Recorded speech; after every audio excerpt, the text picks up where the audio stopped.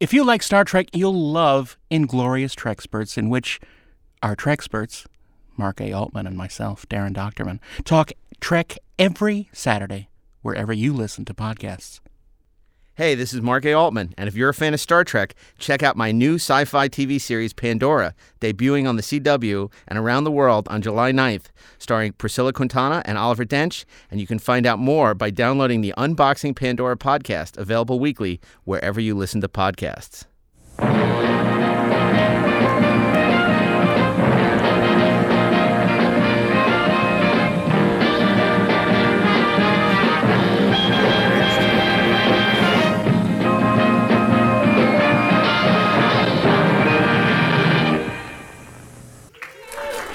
Hello and welcome to the 4:30 movie. It's 1989 week. Now, for those of you who aren't familiar with the 4:30 movie podcast, this is a podcast where we curate fantasy theme weeks of classic movies every week, except when we're on a hiatus for the last, 5 months. But it wasn't that long. But we are coming back, and if you have been listening to the show, you've listened to such weeks as Gangster Week, High School Movie Week, College Week, In the Shadow of Star Wars Week, Spielberg Week, Halloween Week, Alien Week, thank you, Alien Invasion, Under the Sea Week, Sword and Sorcery Week, thank you. I'm glad it's week. This is good. Keep them coming. I don't remember. It's all a blur.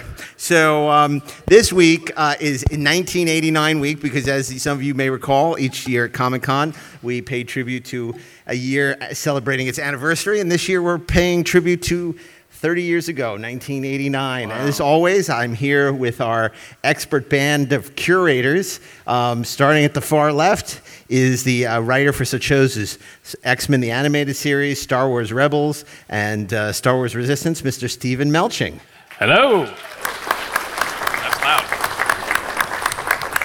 Joining him is a writer for such movies as Thor and X-Men First Class. He's been a writer-producer in such shows as Black Sails, Terminator, The Sarah Connor Chronicles, and also Fringe and Lore, Mr. Ashley Miller. Courage. And a concept designer for such movies as Riddick, TV shows like Westworld Season 2, and the visual effects supervisor for Star Trek The Motion Picture Director's Edition, not cut, as we just learned, That's right. Mr. Darren Doctorman. And I, of course, am Mark A. Altman. I'm your host, Mr. Rourke. Welcome to Fantasy Island. And we are going to get into 1989 week. The way this works is we program each day, Monday, Tuesday, Wednesday, Thursday, and then we attempt to agree on what to program Friday on our fantasy network. So, and running time doesn't matter because unlike the old 4:30 movie where they would cram everything into 90 minutes, in our world, movies can last as long as we want, and they're Forever and ever and ever. and they're never panned and scanned. So, Steve Melching, we're going to start you off on Monday. 1989 week begins. Yeah, I'm going to go with a movie that actually was made in 1987 and was supposed to be released in 1988, except the studio, De Laurentiis Group, went into bankruptcy and was unable to release the film, so it was postponed into 1989. And it's a little movie that could. It spawned a sequel, it spawned a video game, and it continues on to this day with a new film in production. And I'm talking about a movie that can be summed up with "Strange things are afoot at the Circle K." Talking about Bill and Ted's Excellent Adventure. Whoa. Just an absolutely charming time travel comedy. I'm sure sounds like most everyone here has seen it. You've certainly heard of it. It was a low-budget film. It was Keanu Reeves' one of his first movie roles, although because the release was delayed, he had appeared in some other films that were released first. But it's just a delight. It takes all the time travel tropes and has fun with them and just does some marvelously inventive things with time travel. It's a smart movie with stupid characters. Yes. Yeah, and it's funny, the De Laurentiis Group Dino had They kinda are. infamously done King Kong for Paramount in '76. He'd done so many movies. He finally got the money in the late '80s to start his own company, and it was kind of like disaster after disaster after disaster. Everything he put out was just failed. But then there are a couple of gems in there. Bill and Ted, of course, Blue Velvet being the most notable of all of them. They're basically the same film. Well, I mean, in Blue Velvet, he only made to get, as part of his deal with Kyle MacLachlan to get him to do Dune, which, of course, he thought was going to be the big hit. And as we all know, it wasn't. But Bill and Ted's a great choice. I think it was name-checked recently in Avengers Endgame. It stood the test of time. So, And the sequel is in production right now. The second amazing. Sequel, which is exciting, the second sequel. And I should say, on a personal note, I actually own Keanu Reeves' costume from the second film. What? So there you go. And it fit me perfectly when I got it. It doesn't quite fit now, but really, that's an interesting story. How did this come into your possession? I was working for a kind of a shady company in the early '90s, and it was this company that, I don't know if you remember this. There were telephone games you could play. You would dial up an 800 number or a 900 number, and you would press buttons to go through the game. And they were themed around movies. There was a Terminator game and I think an Alien game or whatever. And they had a bunch of prizes that were all these props and costumes from Bill and Ted's Bogus Journey. And I was working for this dude, and he sent me over to Orion Pictures in Century City to pick up all the swag for the prizes to be shipped off to New York. And my boss said, "Yeah, if you see something you want, you can keep it." Oh. So I drove my little beat-up Datsun B210 over to Orion Pictures and loaded up just all the costumes from Bill and Ted. I had George Carlin's costume. I had the hero guitars that I thought, I can't get away with keeping one of their guitars, a Wild Stallions guitar. I bet you could. Yeah, I would have tried it. And I thought, I'm going to keep the dead. Not like it was Jimmy Page or something. I mean, you could have. Who knows if this contest actually happened? I have no idea. But so anyway, I didn't have dial the 1-900 number. Yeah, so I have the vest that had the big smiley face on the back of it that Keanu wore in that. You should have worn that today. Like when we did Time Travel Week, you wore the Marty McFly Back to the Future outfit. It's true. It's funny that you mentioned Bill and Ted's Excellent Adventure because my route to San Diego from Los Angeles carried me through San Dimas. Whoa. Right? What's it like to grow up in San Dimas? I mean, that movie must just haunt everything, right? Do you ever get to go to the Circle K in the same way that you did before that movie was released? I mean, do you ever look at a trash can in the same way? Filmed in Phoenix, but so they didn't even get to actually see the filming locations in San Diego. Well, that's the unkindest cut of all. No, I mean, that movie is so charming. It's so smart. I can't believe I just said that. George Carlin is a revelation in that movie. He's like the perfect mentor. It's like, if I could ever pick a mentor, it's either George Carlin or Mr. Miyagi. One of the two. I want to see them team up like a buddy cop movie. I just love the audaciousness of when they're trying to put their plan into motion. Or you mean bodaciousness? Bodacious. They need a set of keys, and they're like, oh, well, just remember at the end to go back and to get the keys and go back in time and hide them behind the sign. Excellent. Like, oh, here they are. Oh, don't forget to do it. Well, we have them, so I guess I don't have to. Genius. Oh, my God. Yeah, I love it because it's so refreshing to have these very likable characters doing things and reacting to things that you probably would react the same way, given the same circumstances. And it's just so much fun. And, how about a Twinkie Genghis Khan? I mean, that's awesome. I got to see it when I was I was visiting USC, and they screened it, and Steve Herrick, the director, was there. And I cornered him at the end, and I said, listen, man, this is an amazing movie you did, and you should be very proud. And he said, gee, thanks. I mean, no one actually tells me that it's good. So it's just the director very of Critters. refreshing. Yeah. But I loved it, and I still love it. It's a lot of fun. Oh, that's great. And it's a perfect after-school movie to watch at 4:30. Totally. Perfect 4:30 movie choice to start the week. It's no Bob Roberts, Steve, but no, I'm kidding. So Darren Doctorman Tuesday. Will it be another time travel movie? Perhaps? Will it be? I mean, since we're going back to 1989, these are all time travel movies to us. I'm going to pick one that a lot of people forget about, but it was really big and a surprise at the time. It is Joe Johnston's first directorial debut, Honey, I Shrunk the Kids. Mm-hmm. And when I saw this, I saw it when it first came out, and I was actually in Wilmington, North Carolina, working on Exorcist 3. So I saw all of these movies in pretty much the same spot in Wilmington that summer.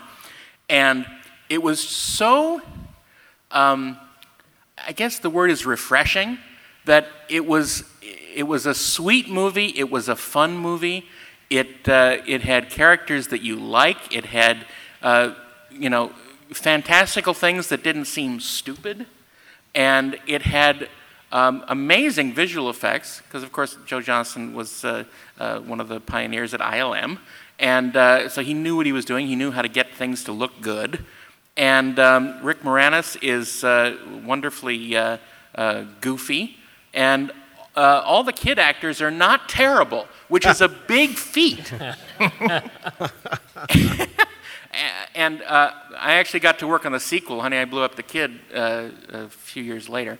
But I think none of them were able to sort of get that innocent spirit that the first movie had. Yeah, which it probably wouldn't have had if the original director had stayed with it. Remember? Right. The original director was Stuart Gordon, who had done Reanimator. Oh, right. And it didn't exactly seem like the perfect choice for a kids' film, but I think it was his concept originally. It was his, I think, Brian Usna, I think. Wow, what a combo. I didn't realize. It was going to be a completely different thing. And I think we dodged a bullet there. Well, it wouldn't have been a franchise, that's for sure. Well, that's for sure. But it might have been just a totally different kind of franchise. Altogether. Right. Altogether.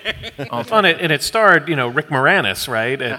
Who was a pretty big comedy star at that point before he basically retired from film acting. Well, this is post Ghostbusters, and he was, huge, obviously coming off his Canadian, SCTV, and Ghostbusters and stuff.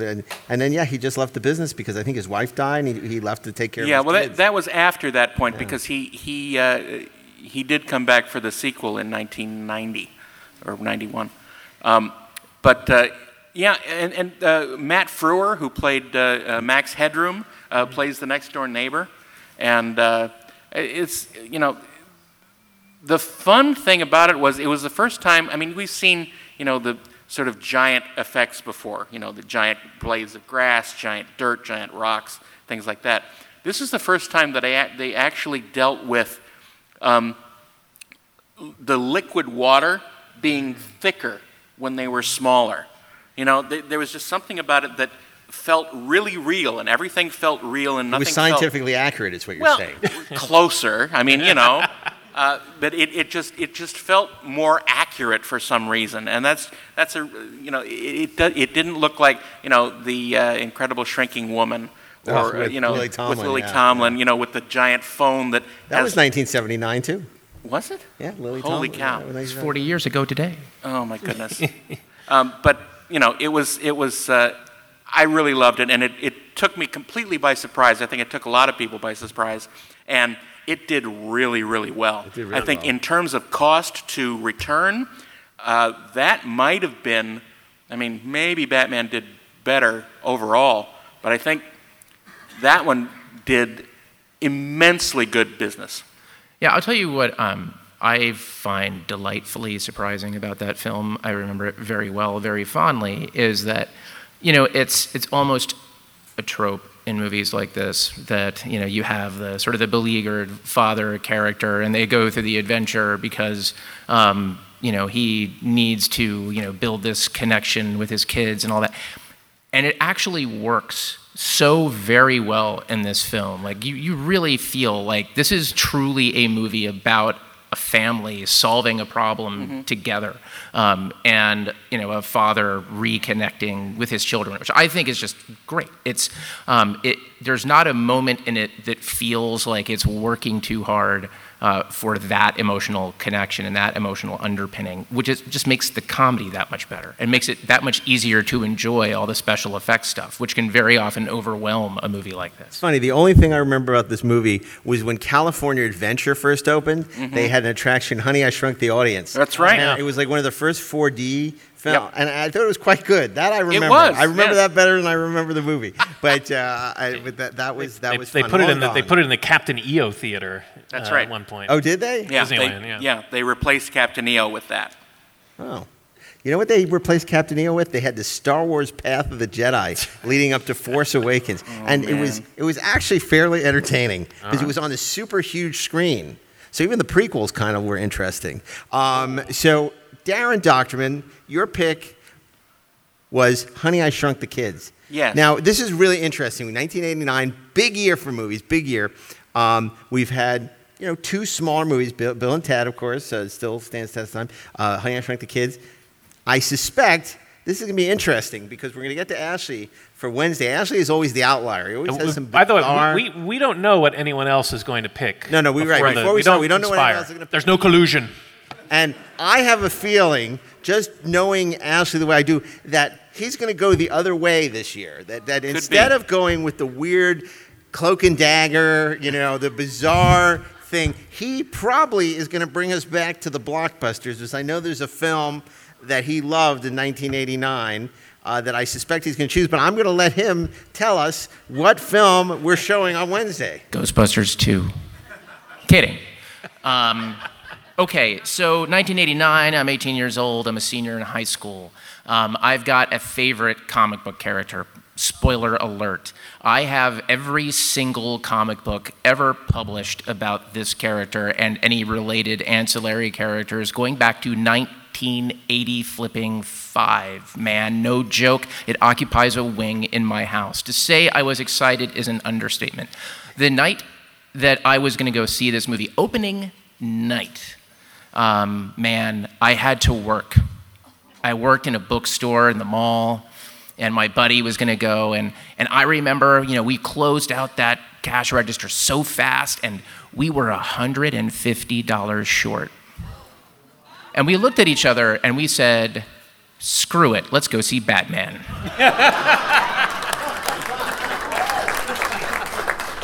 So we did. Tim Burton's 1989 Batman, I think, took absolutely everybody by surprise. Now, I will tell you that it is not my favorite Tim Burton Batman movie. I happen to love Batman Returns. It's not my favorite Batman movie, period. That would be The Dark Knight. But I absolutely adore Batman 89. There was never anything like it before. And quite frankly, even though it changed the way Hollywood thinks about comic book movies and superhero properties and the things that it's possible to do with them, you can feel its presence in so many things. Whether you're talking about Alex Proyas's The Crow, or you're talking about Bilson and DeMeo's Flash television show, which also had a Danny Elfman theme song, and Shirley Walker did the score. Shirley Walker did the Batman the Animated Series score, which obviously was hugely influenced by the 1989 Batman. You simply can't get away from it. I think that I, like most people, was very surprised that Beetlejuice became a very credible Batman, and for my money remains between him and Christian Bale, like the two best Batmen in the history of any of the franchise. That casting was super controversial in its day. It was the subject of endless articles in fan magazines. Just think Mr. what would have Mom happened. is not Batman. Just think what would have happened if the internet had existed then. Oh, good Lord. It's like, you should cast Harrison Ford as Batman. Okay, actually, that might have been kind of cool. But no, Michael Keaton is so great in that movie. He is so insane. My favorite scene is actually not a scene with Batman, but Bruce Wayne. When Bruce Wayne and the Joker meet in Vicky Vale's apartment. You want to get nuts? Let's get nuts. Like, that scene is absolutely fantastic. It's feral. It's cool. And I will tell you this much. So apparently, and I didn't know this, in 1989 when this movie was released, it was I think the only major motion picture ever delivered to theaters more wet than Batman '89 was Star Trek: The Motion Picture 10 years earlier. The sound was essentially temp. They used a lot of library sounds, not a lot of original stuff. The mix wasn't great, and you can tell, right? You watch that movie, if you go back and you get an earlier edition of this film and you listen to it, right? It'll sound very stagey. The sound won't have a lot of dimension. It just plays a little weird. So for the 4K release that just came out, Tim Burton went back, redid the sound mix, and he did new sounds for like gunshots, for all kinds of things, and it makes such a difference. It opens up that movie. As big as the visual imagination is on that film, what Tim Burton does with the sound in that movie now opens it up even further and just makes it feel like the big opera that it really wants to be. Also, the 4K transfer is unbelievably beautiful. I can't say enough things about this movie and why I love it, so I'm going to shut up and let somebody else say something about it. Yeah, I'm not surprised you picked that. I know you have a lot of love for that movie. I'm not a huge fan. I have to say that for me, it was the beginning of sort of the marketing over the movies. I mean, it was. We talked about Star Trek: The Motion Picture with the Happy Meals. Forget that. Right. I mean, this was all about marketing. Yeah. The movie was like secondary, and There were T-shirts. There was a Prince album. we've been doing this every year at Comic-Con, 30 years since 1982, and that went really well. And then we did 1983. 1989 for me is kind of the swan song for the great years of movies. It's like I think we'd be really hard pressed. It's the dividing point. Yeah. It's really like a key year because I think once you get to 90, I think it gets, there's a law of diminishing returns. I think that... it's sort of the first year of the realization of the corporatization of Hollywood. I completely agree. So I think 1980 year is sort of a really benchmark year, and not necessarily in a good way. And Batman sort of epitomizes all that. I'm really glad you brought up the 4K, because it's true they were using library sound, and you watch that original trailer for Batman. I mean, it's awful. Yep. But It's Well, strange. I mean, the marketing was huge for this movie. I mean, there were giant billboards on Westwood Boulevard and everything, but there really was an incredible groundswell of support and anticipation for this movie. Huge. And I remember seeing it opening night at the Chinese Theater, and they had a spotlight on the screen, and when the curtains parted, we could see there was a bat symbol, and the audience lost its mind. They jumped to their feet cheering. The movie starts, and it's all those kind of abstract images and the Danny Elfman score, and it builds and builds and builds, and finally it kind of rotates into view, and you see it's the bat symbol. And again, the audience just jumped to its feet, screaming. The electricity in that room was incredible. I've rarely ever experienced anything like that in a movie my entire life. The energy in that theater. That movie made, okay, so here's how you kind of begin to gauge what happened after 1989. 1989, opening weekend, Batman 89 makes something like $42 million. It was the biggest opening weekend of all time by a long shot. It made over $250 million in its opening run domestically, which was an enormous 30 number. years ago it made that. 30 years ago, right? And that is the thing that I think everybody has been chasing. That's when ever $200 since. million used to buy something. That's right, like Waterworld. It's funny, a lot of Happy Meals, right? It's interesting because I guess I have more of an emotional attachment to Batman as a character than Superman. So when I saw Superman, I just freaking love Superman, obviously. It's brilliant. Batman, I actually read the comics. I was really into Batman as a character. I love the Adam West series. So and this, when you starts with retconning the Joker, that he's the one who killed, Martha Wayne and the dad and everything. It's very static. You either love the Anton First world of it or not. But it's very set bound. I mean, I think even Chris Nolan got away from that, where the first movie, it was kind of like very production design, and then it became Chicago, and that seemed to work much better for it because Batman is so grounded and real. Well, a lot of that was about shooting in IMAX. For Not sure. necessarily, though. This goes back to one of the reasons why I really dislike Batman 89. Okay. It's because of the production design. When you have Gotham City being this huge, creepy, monstrous thing, Batman isn't scary. Batman's just a part of this. And therefore, it loses all the meaning of this strange, creepy creature that comes out of the sky and takes away criminals. And I think the whole sort of concept of that is just over-designed, and it ruins the concept to me. See, I love it, and I compare it. And it's totally fair that it's not your cup of tea, man. And I think you make actually an excellent point. I compare it to the production design in Batman Forever and Batman and Robin, where especially Batman Forever, where Joel Schumacher was trying to replicate Batman Fever. Batman Fever, where it simply doesn't work at all. Like, there was such a specificity to that production design that only Batman could have gotten away with it. And again, so many movies tried to ape that. Burton himself even changed up that production design completely. Like, Gotham City is two different cities between Batman '89 and Batman Returns. Absolutely. And as the further that run goes, the more outlandish there were these 80-story high statues. Well, in Gotham City. The Schumacher movies are, I think, consciously trying to do the 60s series as a movie. And on that scale, I understand it. But I think they were selling them as something else, and that's why they don't work in our mind. Yeah. But I think everyone's saying that the Burton movie is dark and mysterious. No, it's not. It's just as goofy as the rest of them. And that's the big lie, is that, this is the first serious interpretation of Batman. It's not serious at all when you have Jack Nicholson going around aping Caesar. Well, not even. He's just sort of chewing scenery everywhere with his gigantic mouth. But you also can't, you cannot take your eyes off of what he is doing with that. Like, we just hadn't seen anything like that. No, that's true. And, villains that followed, my God, how many movies, it's as many times as Paramount has tried to replicate Khan in a Star Trek movie, how many films did somebody try to replicate who Jack Nicholson played as the Joker in Batman '89 until, weirdly enough, Heath Ledger came along and actually played the Joker in a Batman movie and kind of changed everything again. Right.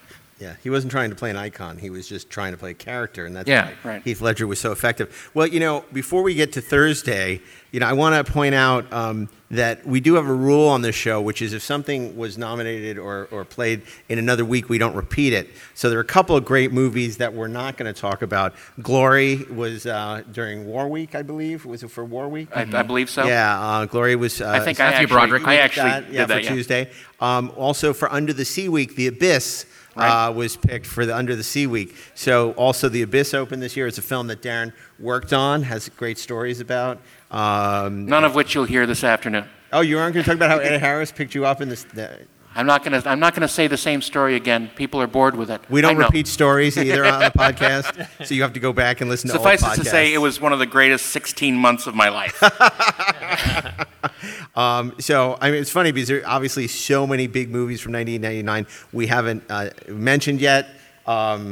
I thought about screwing with you and saying Thursday, Star Trek V, The Final Frontier, but I don't think I could get through that with a straight face.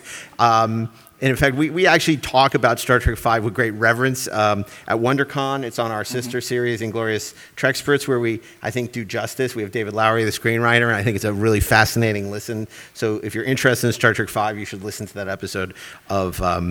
Also, I must say that as great as that conversation was, one of our lowest rated episodes of Inglorious Trexperts. World isn't fair. You can't win with Star Trek V, apparently. But I thought that was fascinating. So what is your selection, though? Choose the form. That's my question. Okay, well, look. For Thursday. For Thursday, yes, for Thursday. And I'm not going to go through a list. There are a just number. Went through. Want to? There are a number of films. You wanna. I so want to. Because, of course, you had Steven Soderbergh's Sex, Lies, and Videotape, which kicked off the decade of great independent movie making. I almost picked that one, actually. I was so close to picking that. James Spader and Laura San Giacomo and just really brilliant. But I'm not going to pick it. I am going to pick, and I thought really long and hard. I remember going to see She's Gotta Have It and thinking, oh, Spike Lee is what a great filmmaker. And of course, Do the Right Thing came out in '89. It's such a great film. And I thought, oh, should I go with that?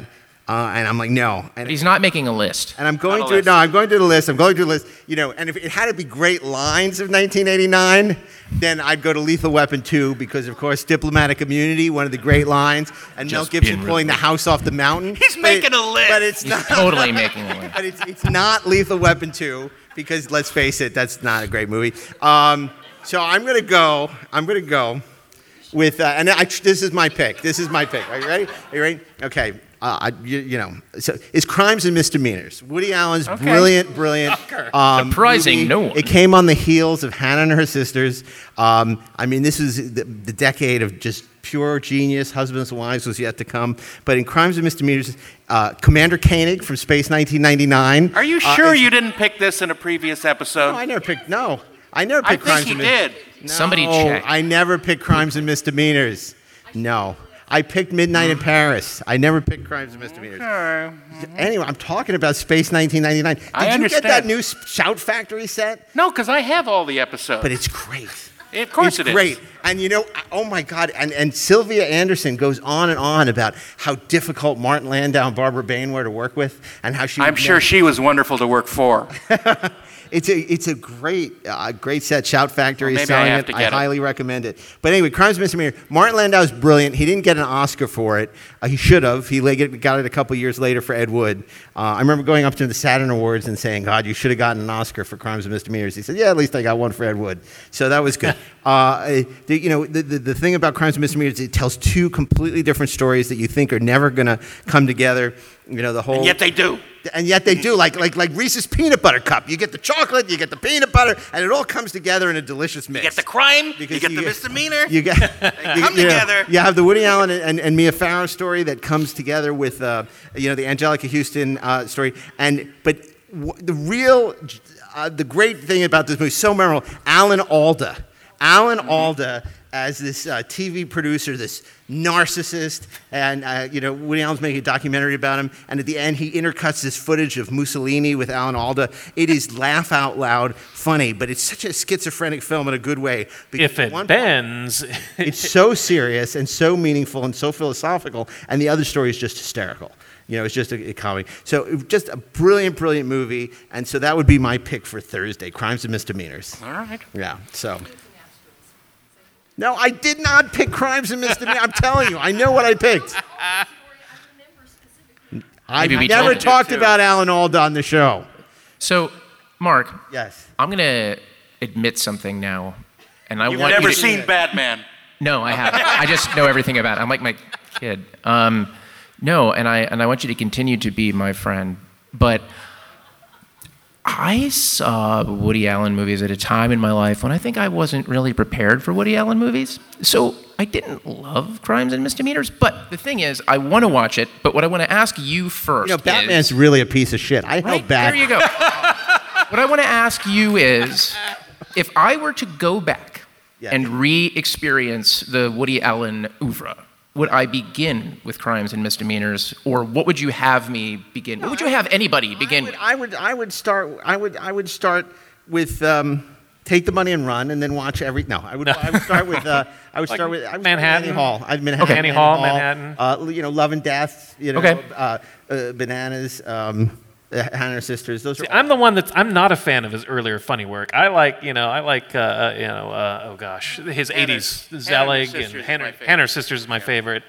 Husbands and Wives is genius. Sidney Pollack is great in that. Lisette Anthony. But anyway, enough about that.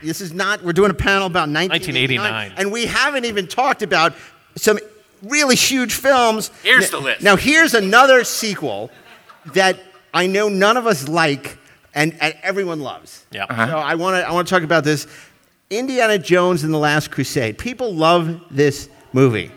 And I know, are not particularly huge fans. Yeah. After Crystal Skull, I love it. Yeah. It's Raiders compared to Crystal Skull.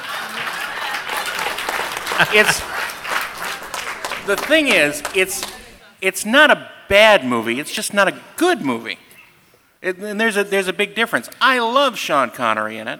Yeah. And of course, I love Harrison Ford in it. It's just too shticky and self-aware. It's just goofy things happen, and it's too on the nose. It has some great moments. It has great moments. Like when he the stumbles into connective frame, tissue- like looking at himself, thinking Sean Connery is like thinking that he's dead, and then Harrison Ford stumbles into frame. That's a great little moment. But it's probably the worst Spielberg-directed scene Oh, ever. 100%.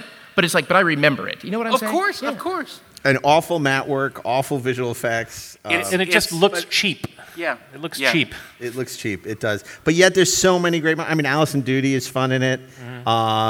You said as the Doody. Nazi.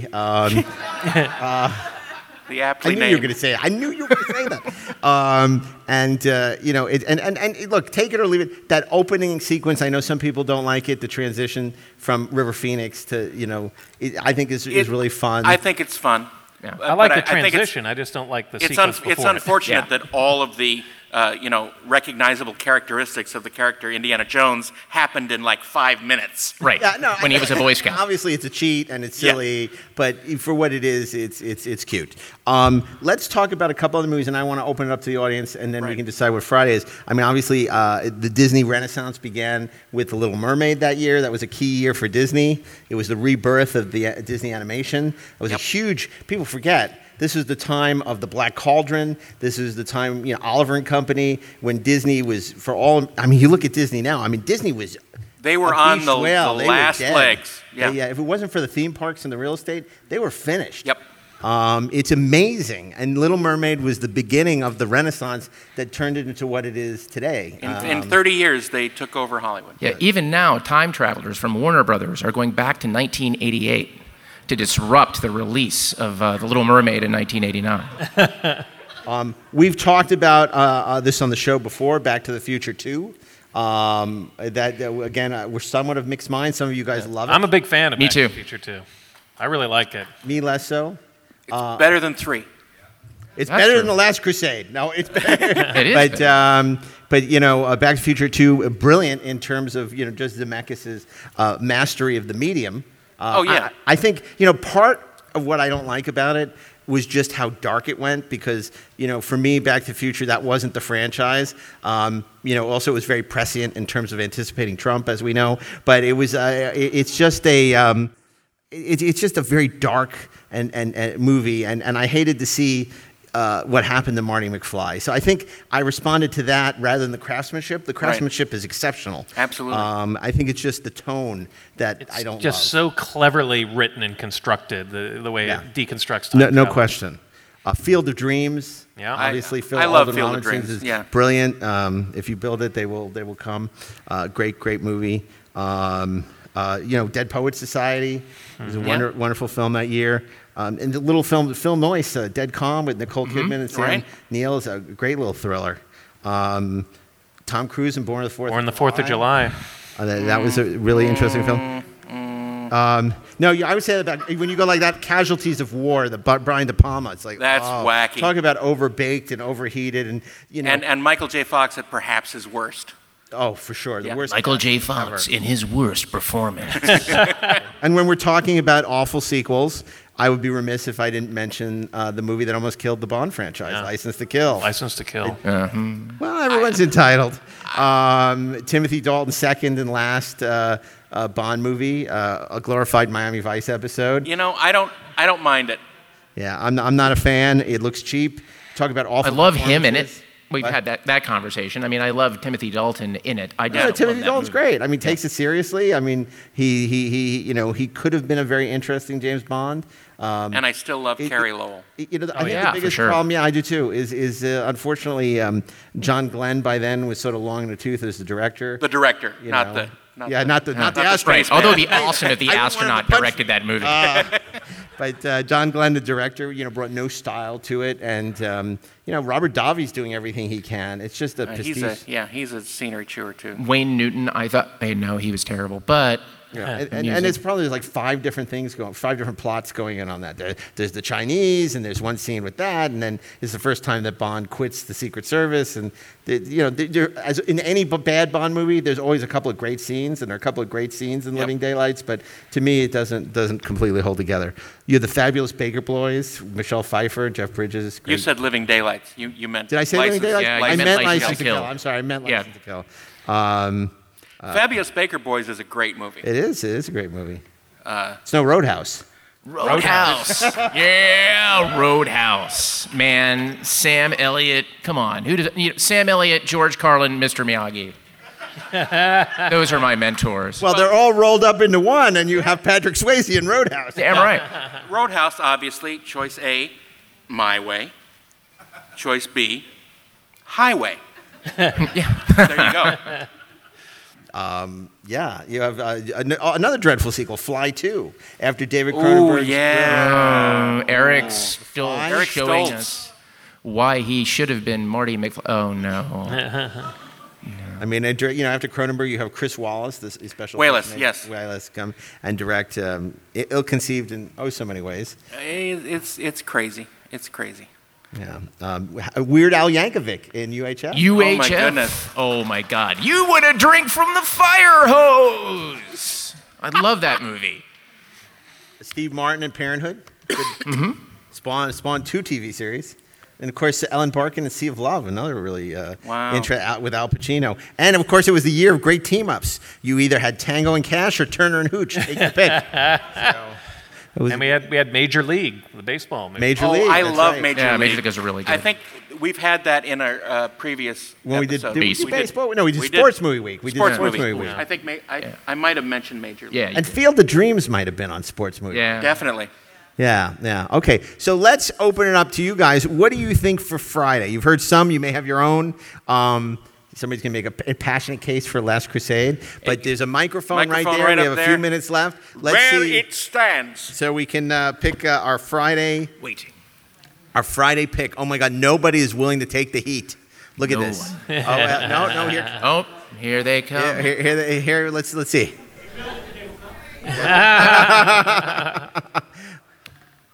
Joe versus the volcano came. Mildred Pierce. What? Joe versus the volcano. Yeah. Interesting. John Patrick Shanley, the very interesting choice. That is my favorite movie of all time. I've seen it so many times. Tom Hanks. I have it on DVD twice. I had it on VHS, and I worked at the movie theater that played it. So I know he can get the job, but can he do the job? But you didn't That's have it my on question to Laserdisc. you. I just love that he was suffering from a malady called brain cloud. Yes. Yeah. Sounds like me. That's a great pick, by the way, and written by a great playwright and a very polarizing film, but a very Was interesting that John choice. Patrick Shanley? Yes. Yeah, John Patrick Shanley, who did Moonstruck. So a film by another great playwright, William Shakespeare, Henry V. with yes.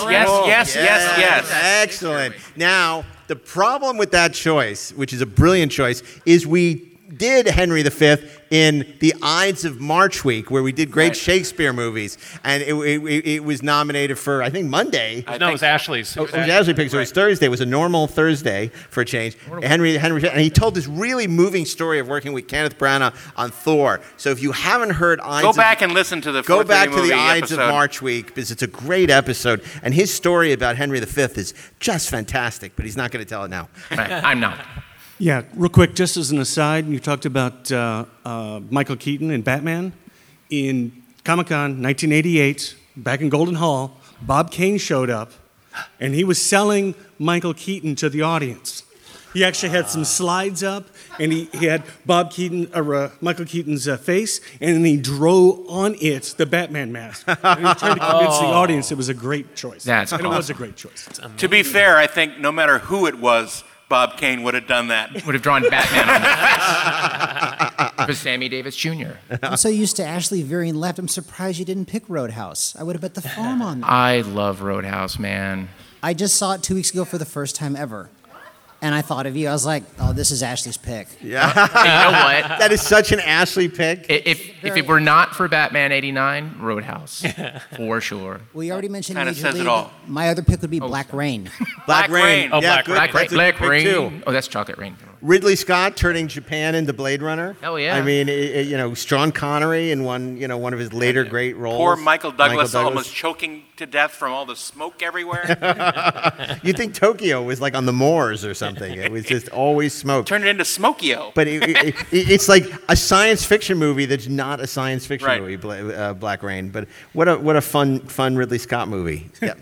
I've got one for you, filmed in my backyard, Atlanta, Georgia. That's Driving Miss Daisy. Yeah. Oh, yeah. Daisy. Yes. Driving Best Miss Daisy. picture. You know, it's funny. I love that movie, but I had seen the play, and I loved same thing I had with Amadeus when you picked Amadeus. I'd seen it on Broadway, and I liked the play better than the movie. So it's the same thing with Driving Miss Daisy. I really like the play better than the movie, but the movie is quite good. And of course, it was great. Morgan Freeman's great, and That was the Best Picture winner that year. and it won the Best Picture. Not sure that was, but Driving Miss Of course, Daisy. Jessica Tandy. And Jessica Tandy is just great, as she was in everything. Yeah. Even Cocoon 2: The Return. Even batteries not included. We love your shirt, by the way. Thank you. Yeah. Is that some sports movie? Rollerball is. I just want to remind you, there is no sanctuary. Spoiler alert. Okay. Okay, so if you were working for KCET Channel 39 UHF channel in San Diego, programming the 4:30 movie, and you didn't put a Indiana Jones movie on Friday afternoon, they'd fire you because you would pull in the ratings more than any of the other movies you mentioned for an Indiana Jones movie, and it is a really good movie. The pendulum swung from kind of fun to really serious to a little too much fun, but it's still a really good movie and would really pull in the ratings. The first part of your argument was incredibly compelling. The second part of your argument was less so. It is a good argument, though. It's a very cogent argument, well-reasoned, and I think it's something we have to take into consideration as we start to wrap up. So let's Yes, get the last- Leela. Oh, I think this is a great 4:30 movie, Uncle Buck. Uncle Buck, John Candy. Oh, I My love name John is Candy Buck, so and I much. like to. Oh wait, that's Kill Bill. Never mind. Well, clearly an audience favorite. And who doesn't love John Candy? I love John Candy. So, good. Oh, yeah. When you're right, you're right. When you're right. Yeah, exactly. Regarding Batman and the casting of Michael Keaton, I think I had read that he was selected because his eyebrows, if you notice, looks just like Jack Nicholson's, how they're arched. So they both kind of like have the yin and yang going. But anyways, Bob Kane didn't like that either. Well, he can always draw them, the same. But yeah, I really like Lethal Weapon 2. And it was written, the same screenwriter wrote Indiana Jones and the Last Crusade, Jeffrey Bohn, who unfortunately died in early death. Yeah. And I thought, Indiana Jones really did well in terms of dealing with the father-son theme. And yeah, it was hokey and all, but it was satisfying. And Jeffrey Bohn was the Simon Kinberg of the late 80s. I mean, yes, he was. Lost Boys and Lethal Weapon 2 and Dead Zone, I think, and just he was great. I think he would have done. He would have done a much better job than Simon Kinberg. I mean, he wouldn't have had a Dark Phoenix. Yeah, I think we can all agree about that. Right. Jeffrey Bohm's Dark Phoenix. But so we got to make a choice. We got to get out of here. There were a couple of huge films we kind of passed over. Oh, Steve, please. Ghostbusters 2. Well, I didn't care No, we for it. didn't pass over that. We ignored it. Yeah. When Harry Met Sally. Yes. Oh, when my Harry goodness. Met Sally, brilliant. And one of my favorite movies of the Say year. Anything. Say Anything. Yeah. And Terry Gilliam's The Adventures of Baron Munchausen. Oh, my God. How did we goodness. miss all these great movies? Wow. So great. Do we have a consensus? No. Not remotely, do we? I think it just has to be Uncle Buck then. No. I think we have to go to Twitter for this and put up Indiana Jones and Last Crusade, Uncle Buck, 2 other films. Say Anything. Say Anything, and none of the above. And Roadhouse. And Roadhouse. Yeah, I think we're going to go on Twitter, 430 Movie Pod, 430 Movie Pod. We will put it up and people can vote. We'll keep the voting open for, a week or so, and that will decide the winner. And then we'll air, we'll do in addition to this, that we'll announce it on the podcast when we come back in September with all new episodes, right? Does that sound fair? Yeah, So- sounds totally fair. Yeah, so this will kick It's the off only way to be sure. our all new. Take off, nuke We'll the nuke site them from from orbit. So, Steve, your pick for Monday? It was, Bill and Ted's Excellent Adventure. Tuesday, Honey, I Shrunk the Kids. Wednesday, Batman. Thursday, Crimes and Misdemeanors, and Friday, Who knows? To be continued. So thank you. We'll see you for Starship Smackdown Sunday night. You can visit us online at 430 Movie Pod. Thank you. And we'll see you soon. So thank you very much. Thank you. Oh, thanks.